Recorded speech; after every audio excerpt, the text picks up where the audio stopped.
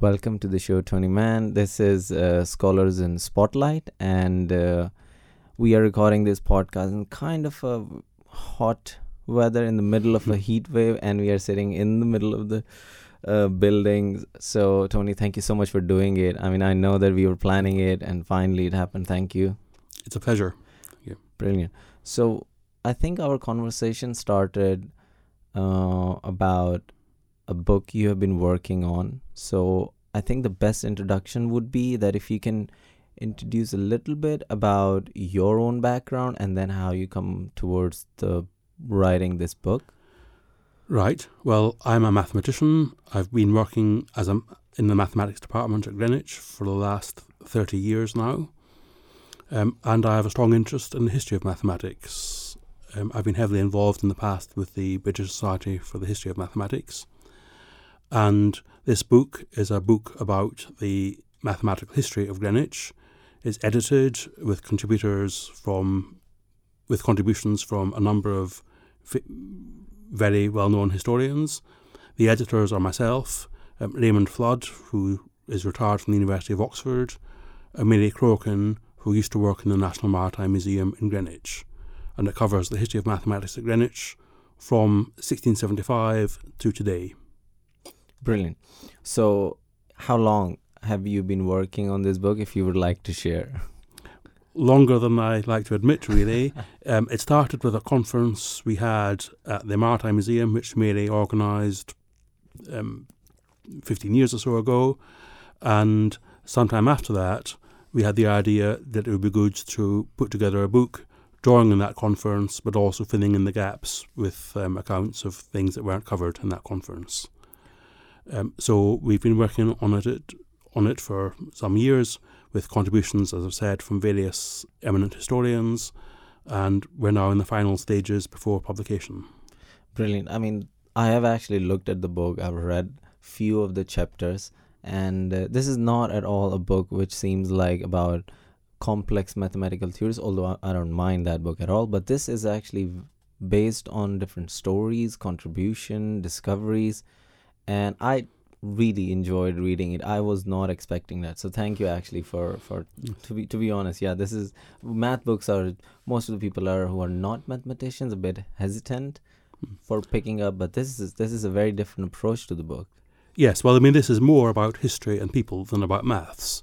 There's a little bit of maths in it, and many readers will know some of the mathematics, but it's really about the people, the politics, the history, how maths came to be done at Greenwich, what kind of maths is done at Greenwich, what kind of people did it. Brilliant. So we'll come back to the book just now, but I would love to know a little bit more about what kind of research or what kind of work or what kind of teaching are you doing in Greenwich? Or how do you define yourself? Okay, most of my research has been in the history of mathematics. I've worked for a time on 17th century mathematics, which I like because the maths of that period isn't too difficult, although it does get quite challenging when Newton comes along. And then, for complicated reasons, I got drawn into looking at mathematics in Scotland in the 19th century for a book that was being published on that topic. And since then, I've been looking at really the maths at Greenwich over that whole period of 350 years. Wow. Okay. So you mentioned math is not that complicated. Do you mean the history of mathematics gets a bit blurry after some time? Well, I think there's a problem if you're writing history of modern pure mathematics, because most modern pure mathematics is so abstract that there's only a few people in the world who understand it, and it takes years of work, and that's not what historians do. Historians of that mathematics wouldn't be in a good position to write about it because they haven't been involved in understanding it, and the people who do understand it are too close to the story, so they wouldn't be able to write its history. So I think there's a problem when the mathematics is hard, because to write good history you have to understand what you're writing about. That's why I'm interested in the early modern period, which is when modern mathematics like calculus was suddenly being developed by Newton and Leibniz and people like that. And so you get very bright people working with mathematics, which is just about understandable. Yes. And that makes it a lot of fun because you can see how ideas with which you're familiar, like calculus, how people struggled to actually come to these ideas, and you realise actually how difficult this could have been. You know, we think it's easy because we do it in school, but it wasn't easy for the people who discovered it. This is a very interesting one. I don't think that I would have heard about this kind of dilemma which is going on maybe at present. Although when you're referring it to something abstract, are we talking about what string theory calculations are going on or around these kind of things? All sorts of things like that. I mean, topology, string theory, group theory, the Poincare conjecture, Fermat's last theorem. I mean, Fermat's last theorem is very widely known. Andrew Wiles proved it in the 1990s. How many people have read and understood his proof? Certainly under 100, I'd have thought. I could be wrong. And that's a particularly well-known, widely popular piece of mathematics. For some mathematics now, when people prove a result, nobody is going to check it because it's not worth anybody's time investing in. And there are examples at the moment of mathematical proofs which the community isn't quite sure whether to accept or not, because those people who are qualified to judge aren't going to waste 2 years of their research time looking at somebody else's work. True. Is that one of the reasons maybe that the modern stories are not really that well defined, and that is why what we are hearing in public is just the account of either individuals who are who are mathematicians or some astronomers who are working on their very specific project, but the story in itself, like what you have written some of it in the book, is not there, I guess. Is that why? In terms of modern mathematics, I think that is a real problem. I mean, Graham Farmello recently wrote a book about the history of string theory. It's a brilliant book, but he doesn't explain the string theory. Or at least, I mean, he covers a bit of it, but you end up really having to take on trust what he says is very interesting mathematics. And that is a real problem, I think, for historians of contemporary mathematics. It isn't such a problem for the Greenwich book, because the mathematics there isn't so difficult and it's easy to describe the context. Perfect. So in the book, what are the most important, or what are the most well, I don't want to use the word important just because I think everything is important to everyone, so I don't want to force that, but anything you think is actually prominent discoveries which you have mentioned. I mean, either you want to list it, or what are your favorite ones? I mean, if we put it like that. Well, I think I might start off by giving an account of the subject matter of the book. A lot of the history of mathematics at Greenwich is based around the Royal Observatory. It was set up in 1675. I'll come back to that in a moment. And for a considerable period of time, it was really the centre of English mathematics. It was where the most advanced mathematics of the day was being done when it was set up. And the Astronomers Royal, starting with John Flamsteed, were major figures in the mathematical world. So the observatory is a large part of the story. There's also the Royal Naval College, which came to Greenwich in 1873 and which employed a number of famous mathematicians over the next 100 years. There was also the Royal Hospital School, an educational establishment, and in the book we make the point a lot of the mathematicians who worked at Greenwich were not just research mathematicians, but they were also heavily engaged in teaching and in mathematical education. And now, of course, we have the University of Greenwich, which moved here in 1999, and which has its own advanced mathematical research, some of which, coincidentally, is in the same tradition as a lot of the work done at Greenwich before that. Brilliant. So, how many things are associated with Greenwich? I mean, we hear about it, but when I was reading it, I realized, wow, okay, so there's Cutty Sark, there's observatory, and then there's also the Meridian. But you mentioned one of the chapters is why one of the reasons that our mathematics department is really prestigious and works on quite a lot of advanced problem. There's a history behind it. I mean, would you like to? Yes, I mean, the mathematics department, the University of Greenwich was previously Woolwich Polytechnic and then Thames Polytechnic, and in the 1990s, 1980s, it was based at Woolwich, and Mark Cross joined as head of department, and he had a particular interest in numerical mathematics, and at that point, he introduced Britain's first mathematics and computing degree, which made computing an essential part of the mathematics curriculum. And he also built up a research group working on numerical mathematics, using computers to do mathematics and making sure they get the right answers. And that work, in fact, is very much in the tradition of what was happening at Greenwich, really back to 1675, and certainly with the 18th century astronomer royal Neville Maskelyne. And that work has included in the university mathematical modelling of the Cutty Sark, the ship, how best to preserve her, how best to prop her up in dry dock, work which led to the recent refurbishment and the way she is now displayed, and which has ensured she will survive for the foreseeable future. The Cutty Sark, of course, was the fastest ship in the world in the 19th century, and she is in Greenwich as a tourist attraction, showing what ships of that time were like. Brilliant. So, what chapter or what part of the book would you like to now dive deep into? Because I want to know a lot of things. Right. And do you want to continue with the observatory? I think let's start with the story of the observatory. Okay. So it was set up in 1675. Why was it set up?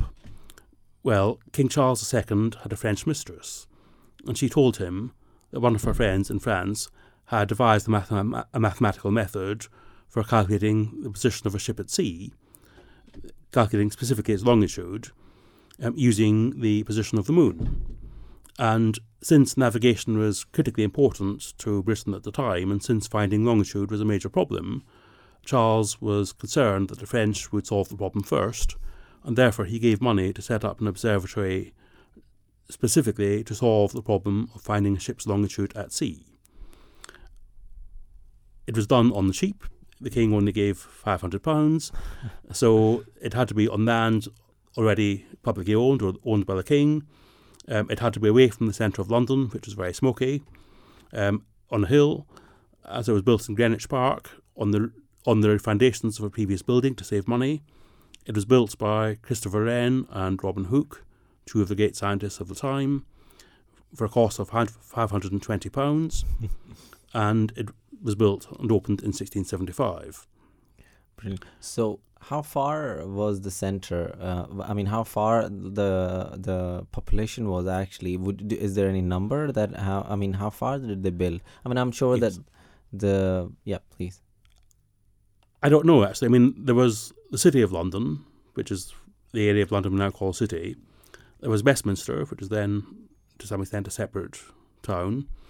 There was Deptford, where there was a lot of naval activity, which isn't that far from Greenwich Park. But Greenwich Park essentially was some way away from the centre of London, and therefore was an isolated position to have the observatory. I'm just the reason why I actually wanted to ask it is because at that time, what were they thinking that the rate of growth would be, that the safe point to build an observatory? Because this does not seem that far away. Yes. Well, they weren't thinking in these terms at all. Okay. Is the first question. Later in the 17th century, mathematicians began to look at mortality and life insurance and things like that. But up to this point, this hadn't really been considered. So that wasn't the kind of thing they looked at. And in fact, Greenwich remained an observatory up till the early 20th century. The problems then became street lighting, which of course hadn't been thought of in the 17th century. So it was all, there wasn't planning that far ahead. Perfect. So Did the building of the observatory itself require some sort of special equipment from some other place, or was it just done here, everything? Everything was done here. Oh. The instruments were made by Robert Hooke. He's now known as the great experimental scientist of the time. The first astronomer royal was John Flamsteed. He was paid £100 a year, which wasn't very much, and he had to provide his own instruments. He didn't like the instruments Hooke made for him. They fell out over it. Both Flamsteed and Hooke fell out with everybody they worked with, basically, so that wasn't surprising. And Flamsteed observed the positions of the stars. Remember, this is in the same century as the invention of a telescope. And Newton had greatly improved the telescope in the preceding few years. So Flamsteed really did have state-of-the-art equipment, and he was making the best star map ever made at the time. So just to clarify, when the telescope was discovered, and what are we talking about, and when this observatory was built, just to make it a little clearer. The telescope was invented beginning of the 17th century, about 1608. Galileo had an early one. So did the English astronomer and mathematician Thomas Harriot, who is a brilliant mathematician, not very well known. It was greatly improved by Newton, who had the idea of making a reflecting telescope in which the light basically is reflected down the tube, so you don't have to have such a long tube to get the same resolution. And there were developments in optics and so on, so these instruments really were coming to maturity just at this time. Okay. And Flamsteed, got incredibly accurate results for the time. Of course, he fell out with Newton over this because Newton wanted access to Flamsteed's data, and they had a previous disagreement about priority over an eclipse. And so, the story is that Newton got the Queen's husband, the husband of Queen Anne, to require Flamsteed to hand over his data so it could be published in a great book by the Royal Society. Newton was president of the Royal Society. He had the king on his side. Flamsteed reluctantly handed over his data. It was published, very badly edited, by Edmund Halley, who's otherwise a good guy, but he doesn't come out of that bit very well. Halley actually wrote an introduction accusing Flamsteed of laziness and incompetence, this in a published book. And when Queen Anne died and King George II came, Flamsteed quickly got... When Queen Anne died and was replaced by King George I, Flamsteed immediately got the new king on his side. He had all copies of the previous book recalled, and they were burnt in Greenwich Park. And Flamsteed worked on a better issue of his data, which was finally published after his death in the 1720s, and which is a beautiful book, very well produced. Wow. Is this the data where he looked at the solar eclipses all around the world? It was basically about positions of all stars. So at this point, the idea was that if people knew the positions of stars more accurately, they might be able to use them to calculate longitude. Everything the observatory is doing is based on finding longitude at sea, or trying to find a way to do that. Brilliant. Okay, so then what is the next chapter in the story of observatory? Well, the next chapter came when Flamsteed died, just before midnight on the 31st of December 1719. So he didn't see the new year. And his replacement was Edmund Halley, a very famous scientist of the time. You've heard of his comet. Yeah. He did all sorts of really good science in previous years. And Halley wanted to be Astronomer Royal because he wanted to win the generous £10,000 prize for finding a practical way of finding longitude at sea. Okay. Remember, that's 100 times a year's salary for the Astronomer Royal. Yeah. A lot of money. Yeah. And Halley wanted to do this by accurately recording the position of the moon over a 20-year cycle. Wow. He did this, but by the end of it, he was in his mid-80s. And remember, this is an elderly man staying up every night for 20 years to record the position of the moon. But the accuracy he got wasn't good enough for the method to work at the time. Oof, that's a tough story. Yes, but Halley is famous for all his other work Indeed. too. And I suppose the next step was the fifth astronomer, Neville Maskelyne. He was another, obviously, great astronomer, and he wanted to find longitude again by using the position of the moon and its distance from stars. And by this time, in the mid-18th century, the observations were good enough to do this, just about. And so Maskelyne solved the problem by publishing tables that mariners could take to sea, giving the predicted position of the moon over the next 2 or 3 years. And to do this, this involved a lot of computation, and this is where really numerical calculation becomes very important in Greenwich. Maskelyne set up the Nautical Almanac Office to calculate the positions of the stars and moon over a future period of time, some years, and this was life or death. If the data were wrong, if the calculations were wrong, ships would run aground. So Maskelyne invented all sorts of methods for checking results, which was revolutionary at the time, but it is very similar to what software engineers do now in the 21st century to ensure that safety-critical software works. Yeah. So with the problem of these longitudes, there was a lot of ships who were crashing onto the shores or different kind of islands. Yes. Is there, if you can explain more that how important was it? I mean, that would be good just to give it a base. Okay, well, the basic idea is, if you're at sea and you can't see any land, how do you know where you are? Your coordinates, in mathematical terms, are latitude and longitude. Yeah. Latitude is how far north or south you are, longitude how far east or west. Latitude is easy. There are various ways you can take it. Basically, the angle of the sun at noon or the angle to the pole star above the North Pole will give you that. Longitude is more difficult because basically, as the Earth rotates, everything changes, and the situation where you are now would be the same in a different longitude an hour before or an hour afterwards. True. So you can't use that to tell longitude. So there were two hopes. One was to use the distance between the moon and various stars, and this was what Maskelyne did, what Halley had failed to do. The other was to use time, because if you know what the time is at Greenwich, and you know what the time is where you are, you can calculate your longitude from that. Okay. Time where you are, is position of the sun at noon. When the sun is directly overhead, it is noon. The problem is knowing the time at Greenwich. If you take a clock with you, if that clock goes wrong, you're stuffed, basically. And so the alternative approach was to create a clock which would keep time accurate enough to be taken on a voyage lasting perhaps a couple of years and would still give you Greenwich time.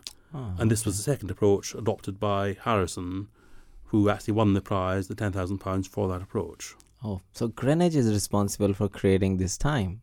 Yes. Well, we measure from Greenwich because that was decided in the 19th century because of Greenwich's history. True. So the problem was about the accuracy of the instrument, which is a kind of a clock. Yes.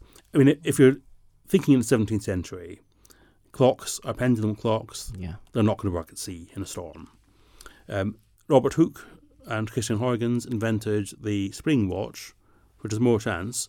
But, you're travelling around the world, you're going through some high temperatures in places, metals expand and contract.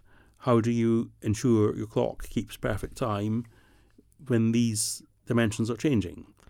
And this was Harrison's genius. He invented lots of technology which allowed a clock, a chronometer, to keep accurate time at sea, in different temperatures, in storms, everything else. The only trouble with Harrison's invention was that it was very expensive. It cost more on the ship. So actually, although Harrison won the prize, it was Maskelyne and his mathematical tables that was the way people found their longitude at sea for a long period until the middle of the 19th century.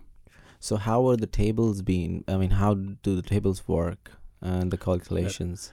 Well, basically, they use Newton's mathematics of how planets and move around the Earth and bodies rotating in space, and just do lots and lots of mathematical calculations. They're very difficult. They're very long, tedious calculations, and they have to be done to great accuracy. So what Maskelyne did, he didn't do it himself. He employed people to do the calculations for him. And he employed, for every calculation, there were two people doing it. One was called the computer, and the other the anti-computer. That was the word in these days. And a third person, the comparer, compared the answers. If they were the same, they passed. If they were different, then they had to be redone. Oh, okay. And Maskelyne expected there to be errors. In fact, the story is that when two of his computers agreed too closely, he had them both sacked because he thought they were fixing the results. They were corresponding with each other. And thereafter, he took care to make sure that the computer and the anti-computer didn't know who each other were and were in different parts of the country.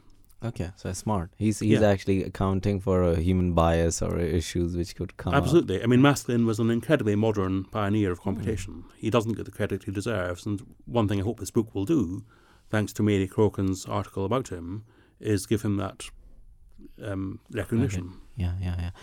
Is there any other more story about him before we move on? Well, Maskelyne has had a bad press because he is seen in a famous book of the 1980s, David Sobel's Longitude, as the villain who conspired to stop Harrison getting the money. And that's a rather... It's a good story, but that's not an accurate reflection, in my opinion, of what actually happened. Well, now he got some good press. Finally, he made it. Hopefully, yes. So, actually, the work itself about the clocks and the time and the tables, does that has any effect on the theory of time or any other Newtonian or theories itself? Or is it just... Yeah. Well, yes. I mean, the big breakthrough in 20th century physics, of course, was Einstein's theory of general relativity. And this was a controversial theory when Einstein put it forward in the 1916 or so. But the astronomer royal at the time, Dyson, had the idea you could check this out in a solar eclipse. And there was a solar eclipse in 1919. And was the Dyson working in the Royal Observatory Yes, here in Greenwich? Okay. He was the astronomer royal up there. Yeah. And he had this idea, and so this was a great feat of organisation because the First World War had only just finished, but various astronomers from all around the world were sent to key places around the globe where they could observe the eclipse. So there was one group in Brazil, another in India, and so on, and they were lucky. The weather was fine for some of them, so they could actually see it because clouds would have ruined it. And the results confirmed Einstein's theory. Wow. And Arthur Eddington gets associated with this. He was one of the observers. The story is when he came back from his trip, one of the journalists asked him, Mr. Eddington, I'm told that Einstein's theory is so complicated that only 3 people in the world understand it. Is that true? And Eddington paused for a bit, and the reporter repeated the question, and Eddington said, well, there's me, and there's Einstein, but I don't know who the third one is. The story is probably not true, of course. That is funny. Yes. Yeah. I was thinking he would be saying something really humbling, but... Yes. No, I don't think he was a very humble man. Okay. So the general relativity is actually the contribution here in Royal Observatory is one of the very crucial ones because there were four different observatories which actually tested the relativity through eclipse. Yes, I don't think Greenwich actually took observations because it wasn't in the right place. But it was certainly Dyson who had the idea and who did a lot of the organisation which made it possible. Okay, so is general relativity complicated to understand? Yes, I think is the answer. It's counterintuitive. Basically, what it, my understanding, and I'm not an expert, is that it regards time and space as intricately connected and not flat in the sense that the structure of space-time is curved. So it's like the surface of a globe is curved. If you measure the angles in a triangle on the surface of a sphere, they don't add up 180 degrees. Yeah. And this is because it's the surface of a sphere, but it turns out, according to general relativity, that in fact the whole of space-time is curved. and Euclid's geometry does not apply to the universe in which we live, So, which is and it's curved because there is mass inside the universe, and that actually curves yes, the curvature. yes. I mean, gravity is actually a curvature of space caused by mass. Yeah, yeah. And is there any new news? I mean, if you're here, I would ask about the gravitational waves which they detected in 2015, if I'm correct, 2016 maybe. Is there any new news, or is it something completely different to... It's way outside my area of expertise. It's one of these things that I think it's very hard to understand unless you're really in the field. Okay. I know there's a lot of exciting work in quantum gravity, Okay. but I mean, and of course, quantum theory has interacts with relativity in ways we don't fully understand. True.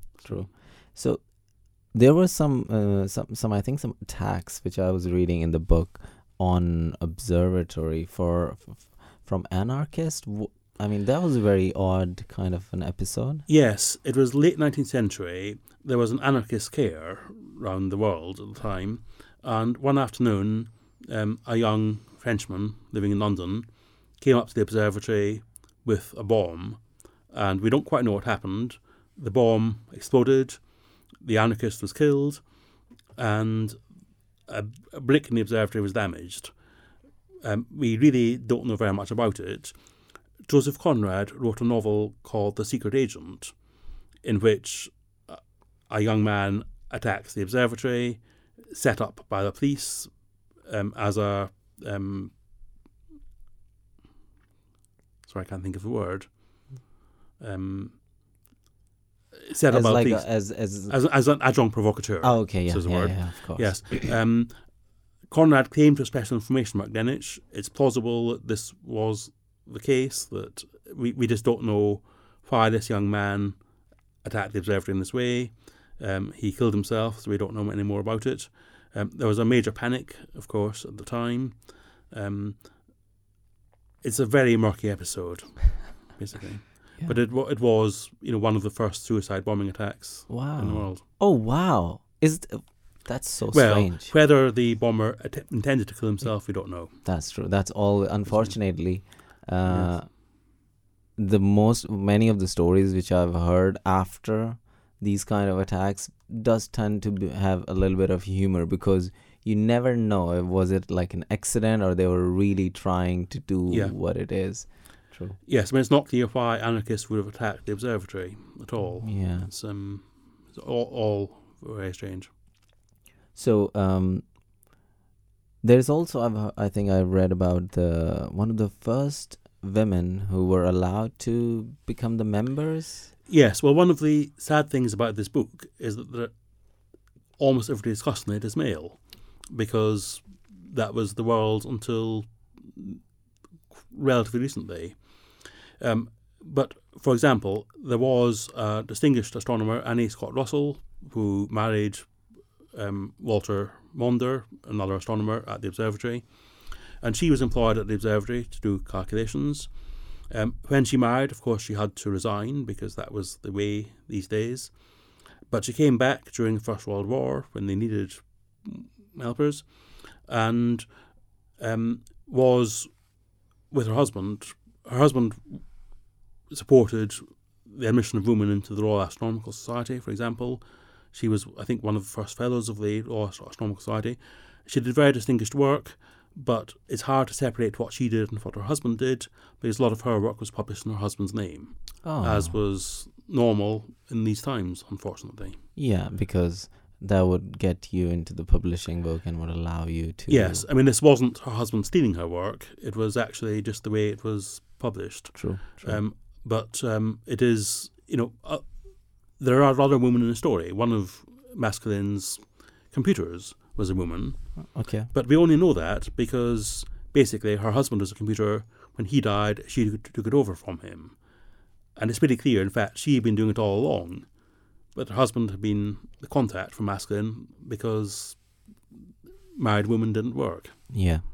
This is actually a fascinating side story around a book where you can somehow analyze or see the shadow of our society, how it was working around these kind of cultural or gender issues. Absolutely. I mean,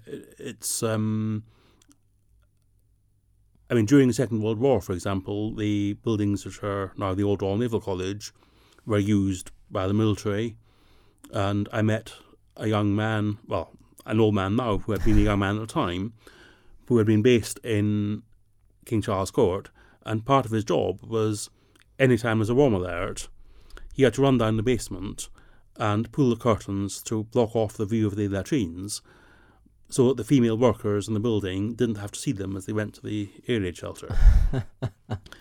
Wow. But when the British Mathematical Colloquium was held at the Royal Naval College in the 1950s, women mathematicians came. There were 2 women mathematicians came to this major conference, and this caused real logistic problems because women weren't allowed on the site. So they had to be given naval ranks in order to attend the conference. Oh, okay. So that was more like a ritualistic way of... Yes, I mean, it was a practical way of solving the problem, and it worked, basically. But yes, I mean, one of the nice things about working at Greenwich today is the huge diversity we have among staff and students at the university, and that wasn't the case in most of the history of Greenwich. True.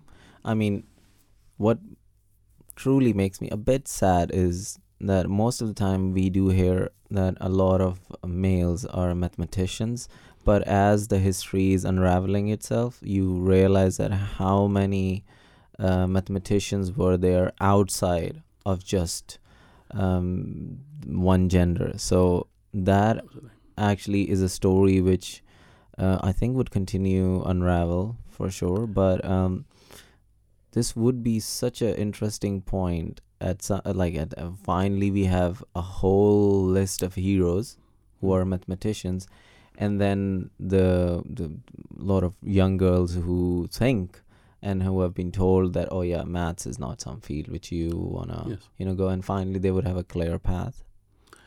Absolutely. I mean, one of the nice things about Greenwich is that over the last few years, the gender ratio amongst mathematics students has been about 50-50. Oh, wow. And that's good, and it's improving nationally, but I think, nationally we are amongst leaders on that. Yeah. It's very helpful to have people like Hannah Fry around. I mean, Hannah Fry writes popular maths books and has done TV programmes. She actually lives in Greenwich. But, people like her are making a huge impact. But it's not just gender. Last week, Greenwich gave an honorary degree to Dr. Naira Chamberlain, who is the next president of the Institute of Mathematics and its Applications. He's a black mathematician. He's the first black mathematician to be in Who's Who. Wow. And when he was a child, he was told by his teachers he couldn't be a mathematician, he should aspire to be a boxer instead. Of course. Okay, that was 30 years ago, but 5 years ago his son was told exactly the same. And so there are still battles to be fought and won there, but it's good that there's now so much awareness of these issues. I mean, yeah, that kind of I'm not sure if that's why I was asking about this, that it was pretty much determined about anything in the society, maths or engineering, which is a little bit somehow perceived higher status or more intelligent or difficult job, to be associated with anyone who is in power. It's like, this is the thing could only be done by these kind of people. Yes. But yeah, as there are many stories in in the books, and as any story as you are mentioning. Well, one of my heroes is a mathematician called Charles Godfrey, who was appointed Professor of Mathematics at the Royal Naval College in 1921, and sadly he died not long afterwards. But he's remembered as a pioneer of maths education. He was one of the people who modernised the mathematics curriculum at the beginning of the 20th century, and he was one of the authors of an influential letter signed by 22 mathematicians and known as the Letter of 23 Mathematicians for some strange reason, published by Nature, calling for changes in mathematics education. And he was a great pioneer, and I have one of his books. And the thing that strikes me opening it now is that it is assumed the reader is a boy. All the references are to boys. Boys will find this easy, boys will find this harder, whatever. And, it makes one aware how far one has come, that liberal people could take that view back in the 1920s. Of course. And another part which is a little bit strange is the problem of people limiting someone's entry to certain fields, or Yes. even into certain kind of self-respecting way of just realizing that someone has a potential and they can do it. Yes. They themselves have used math to actually block people who could help math by developing certain kind of narratives or test in certain times to somehow not allow a lot of people. I think more like it's a general problem also overall, as you're saying, everywhere, that how 100 years ago liberal people would take certain kind of views. Of course, I mean, I'm sure that at some point that view was completely normal, but I do feel that this problem is more general, but Right. math it's very prominent when it comes to mathematics. Yes, well, mathematics tends to have hard and fast answers, and that makes it easy to use as tests. And it's interesting because back in the 19th century, when the Royal Naval College was set up at Greenwich, it was seen as a sort of naval university, and all lieutenants had to go through a training at Greenwich, and they had to learn mathematics. And there are letters from the Admiralty in which people are saying that there's a real problem, because very good seamen, people who'd be perfect at sea, were failing in maths. And they didn't want to lose good sailors just because they couldn't do maths, which was typically of the time, mathematics that was not necessarily very practical. And we get similar things here with, GCSE maths is a gatekeeper for getting into university. Should it be? I mean, that's another thing. I mean, this is happening right now. I mean, what is your view around it? I mean, have you thought about it, that why now math, of course, has become something so authoritative, you can say, because it has proved that how useful it is. Although that now taken away from the field itself and then used in a system to, as you're saying, being a gatekeeper. I mean, Yes. What are your thoughts about it? Well, obviously, anybody working in maths thinks a lot about this. For some subjects, like engineering, for example, the whole subject is based in mathematics, and basic mathematical training, I think, is required. I think the trouble is that as soon as you start having examinations, first of all, not everybody is equally good at exams, and you can have people who are perfectly good mathematicians who can't do well in exams. But also, you tend to assess what is easy to examine rather than what really matters. And the current GCSE, I'm not convinced it's a good measure of mathematical knowledge, ability, the ability to apply mathematics. Obviously, to do a maths degree, you'd want to have done the kind of maths you do at A level. But to do a degree in computing, for example, does maths GCSE help you? Maths helps you, but I'm not convinced GCSE maths is the right measure of whether somebody is able to do a degree in, say, computing or history or whatever other subject you think of. True. So I think there are problems. I mean, mathematics is important. The more people study mathematics, the better.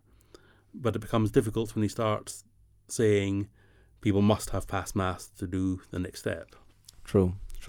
That's a very interesting point, as if it's an other angle of a problem. That first, most of the races or gender, let's say, would be blocked to do math, and then at the other side of the problem is that everyone has to prove their worth by actually doing some sort of a math, which is not, as you're saying, it might not be designed how helpful it is, but it would be designed for more of a mass testing or on a mass scale education kind of any other thing which has been more convenient on a grand industrial level, let's say. Yes, I think that's very much the case. I mean, one problem with maths education is the quality of teachers is very important. And one of the reasons I think GCSE maths is not a good measure of somebody's ability is simply the quality of teaching varies so enormously. There's a huge shortage of maths teachers. And one of the things I'm very proud of from my time at Greenwich is that it's now considered normal, in fact desirable, for many students to become maths teachers. That wasn't happening 30 years ago in the maths world. Maths graduates generally were not going to teaching. But now, 20% of our graduates each year train as maths teachers, and they're making a real difference to schools in South London and beyond.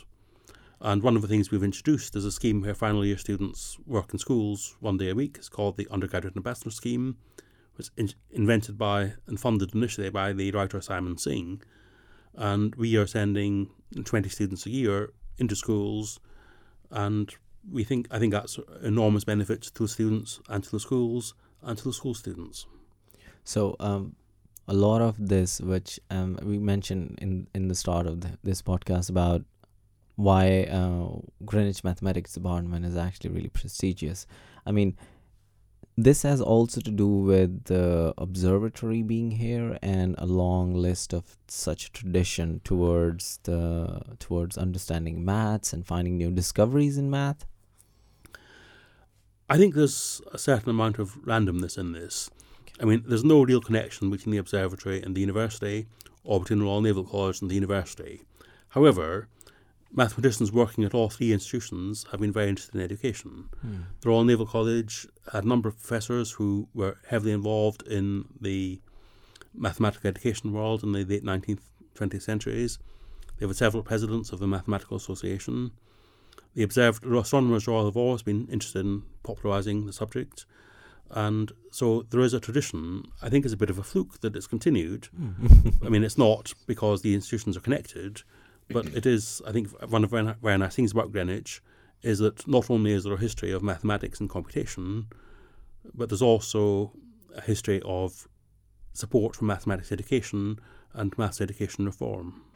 Okay, so we haven't finished the story, of the observatory. So what happened in the end? How did it came to... Right.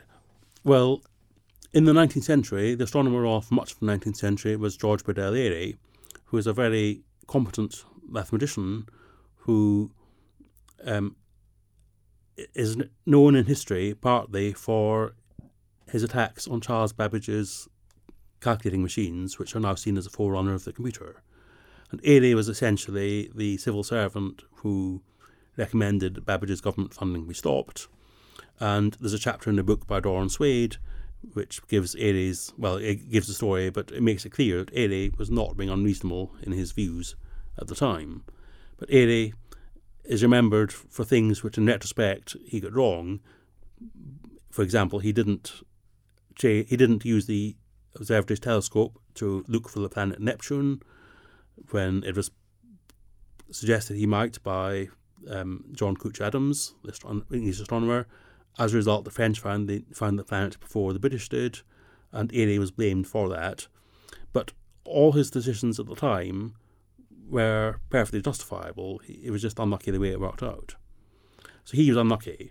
But basically, after that, the railway came to Greenwich, and that caused changes in magnetism. And London became brighter, the skies became brighter, observing Greenwich became impossible. The observatory moved first to Herstmonceux in Sussex, and essentially later to Cambridge, but now no longer exists as an institution. Okay, so it moved somewhere? They moved the telescopes to Herstmonceux in Sussex round about the time of the Second World War. Okay. So visitors can still go and... It's now a museum, essentially. Okay. There are excellent exhibits, and we have a chapter in the book by Richard Dunn about the exhibits in the National Maritime Museum, the mathematical instruments there. The observatory itself, you can see the telescopes, you can see the octagon room designed much as Christopher Wren designed it in the 1670s. You can see Harrison's clocks in the observatory. It's a wonderful museum, but it's no longer a working scientific institution. Okay.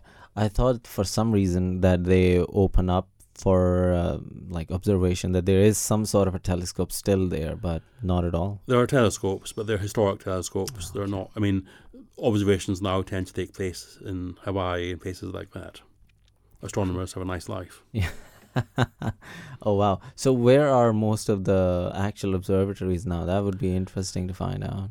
Yes, I think Hawaii, generally islands away from big cities, and of course the big telescope now is the Hubble telescope out in space. Yes, yes. Oh. I wish would have, somehow figured it out earlier that all the observatories would be somewhere in Antarctica, or is there any observatory in Antarctica? I don't know. No, okay. Answer. Well, I mean, I'm thinking maybe because I mean Yes. that's actually pretty clean. Yeah. There isn't anyone over there. That's Yes. where my Yes. spot is generally. That's where I wanna work for most of my life. Okay. Well, I know a mathematician who spent a few years in Antarctica. What was going on? I don't know exactly. He was a statistician, but I don't know exactly what he was Okay. doing. Yeah, that's brilliant. All these stories. Okay, so any other favorite of your stories?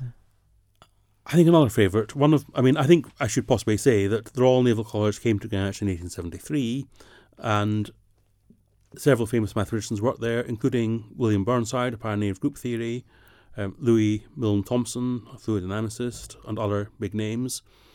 My favourite from the Royal Naval College is John Knox Lawson. He was a young, he studied mathematics at Cambridge. He got a first-class degree. He was called a Wrangler. Normally, that would ensure you get a fellowship in your college, but he was unlucky because there were 4 other Wranglers above him from the same college. So he couldn't do that, so he joined the Navy, went to sea, became a mathematical teacher at the Royal Naval College, then at Portsmouth. When it moved to Greenwich, he moved with it, and he taught mathematics at Greenwich for 10 years or so. Towards the end of that time, he developed an interest in naval history, so he gave a few extra lectures on naval history, for which he was paid, I think, an extra £30 a year. His salary was about £500, I think, at the time, so it's that sort of a small bonus, not a huge amount. And in 1885, the Navy decided to abolish most of its instructor posts. Basically, this is a consequence of the concern about the level of maths required by naval people. And Lawton lost his job. He was given the choice of going back to sea on half pay or retiring. And at this point, he's 55. He's been teaching mathematics for many years. He chose to retire. But he then applied for the job of Professor of Modern History at King's College London. And he got it. And this seems today quite astonishing. How would a retired mathematician get a job as Professor of History? But he got a job. He's now known as the founder of modern naval history. He was a very important historian. He had a huge influence on his successors. He was knighted for it. And all because the university decided the Royal Naval College decided they didn't want him to teach maths anymore. Wow. So some sort of contribution at least, Yes. But it just shows how much luck there is involved in almost any career. True. Basically. So is there a story in transitioning of Royal Naval College into University of Greenwich, or is... Yes, well, the Royal Naval College, basically, these buildings, now called the Old Royal Naval College, were built as a hospital for retired sailors in the 1690s. They worked in that role for 150 years. By the middle of the 19th century, times had changed. Retired sailors no longer wanted to live with their shipmates, they wanted to live with their families. And the Navy was now much smaller. So the buildings were falling into disuse. And William Gladstone, the MP for Greenwich, trying to get jobs for his constituency, got the Royal Naval College moved to Greenwich. I think not entirely with the full support of the Royal Navy, who didn't feel Greenwich was the best place for it. Mm-hmm.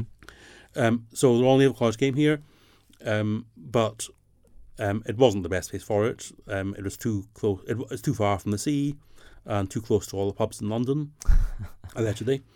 So eventually, things got smaller. They moved many of the training things elsewhere. The last thing to stay was the nuclear reactor, what is now King William Court, which was used to train submarine seamen. Wait, where? King William Court, where Okay. the ground floor lecture theatre now is. Yes. Okay. And so Okay. and it was moved out before the university moved in. Of course. I mean, As we in- should still not go there. Well, that's okay. Greenwich was a nuclear-free zone at the time, Oh, allegedly. wow. But so basically, the buildings again, had no function, and the Prime Minister, a government of the day, had the plan of selling them to a private company to run as a hotel or similar, and that was the plan. However, just before this happened, Mrs. Thatcher had abolished the Greater London Council, and their headquarters, County Hall, had been sold off to a Japanese company to run a hotel. They made a higher offer than the London School of Economics, which was also interested. And this got some criticism in the press for the government favouring a private hotel company over an education establishment. So when it came to getting rid of the Royal Naval College buildings in Greenwich, because of that previous bad publicity, the government chose instead that they should be given for educational purposes, and the University of Greenwich was successful in getting a lease on them, Yeah. which was just a case of being in the right place at the right time, Wow. basically. Perfect. That Yeah. is a beautiful story. Yeah. Anything else would you like to add? I think we've covered quite a lot. Yeah. I think, there's a long history of Greenwich. It's a very rich history. Yes. And I think, I'm very proud that the university is now part of it. Brilliant. Same here. I love walking around these buildings. I always, when I'm here, my feeling is of voyage and discoveries. And That's very appropriate. that's actually why now I can see it from the history, as you are telling me. Yeah. Brilliant. Thank you, Tony. Thank you for You're doing welcome. it. Thank you. Brilliant. Bye, everyone.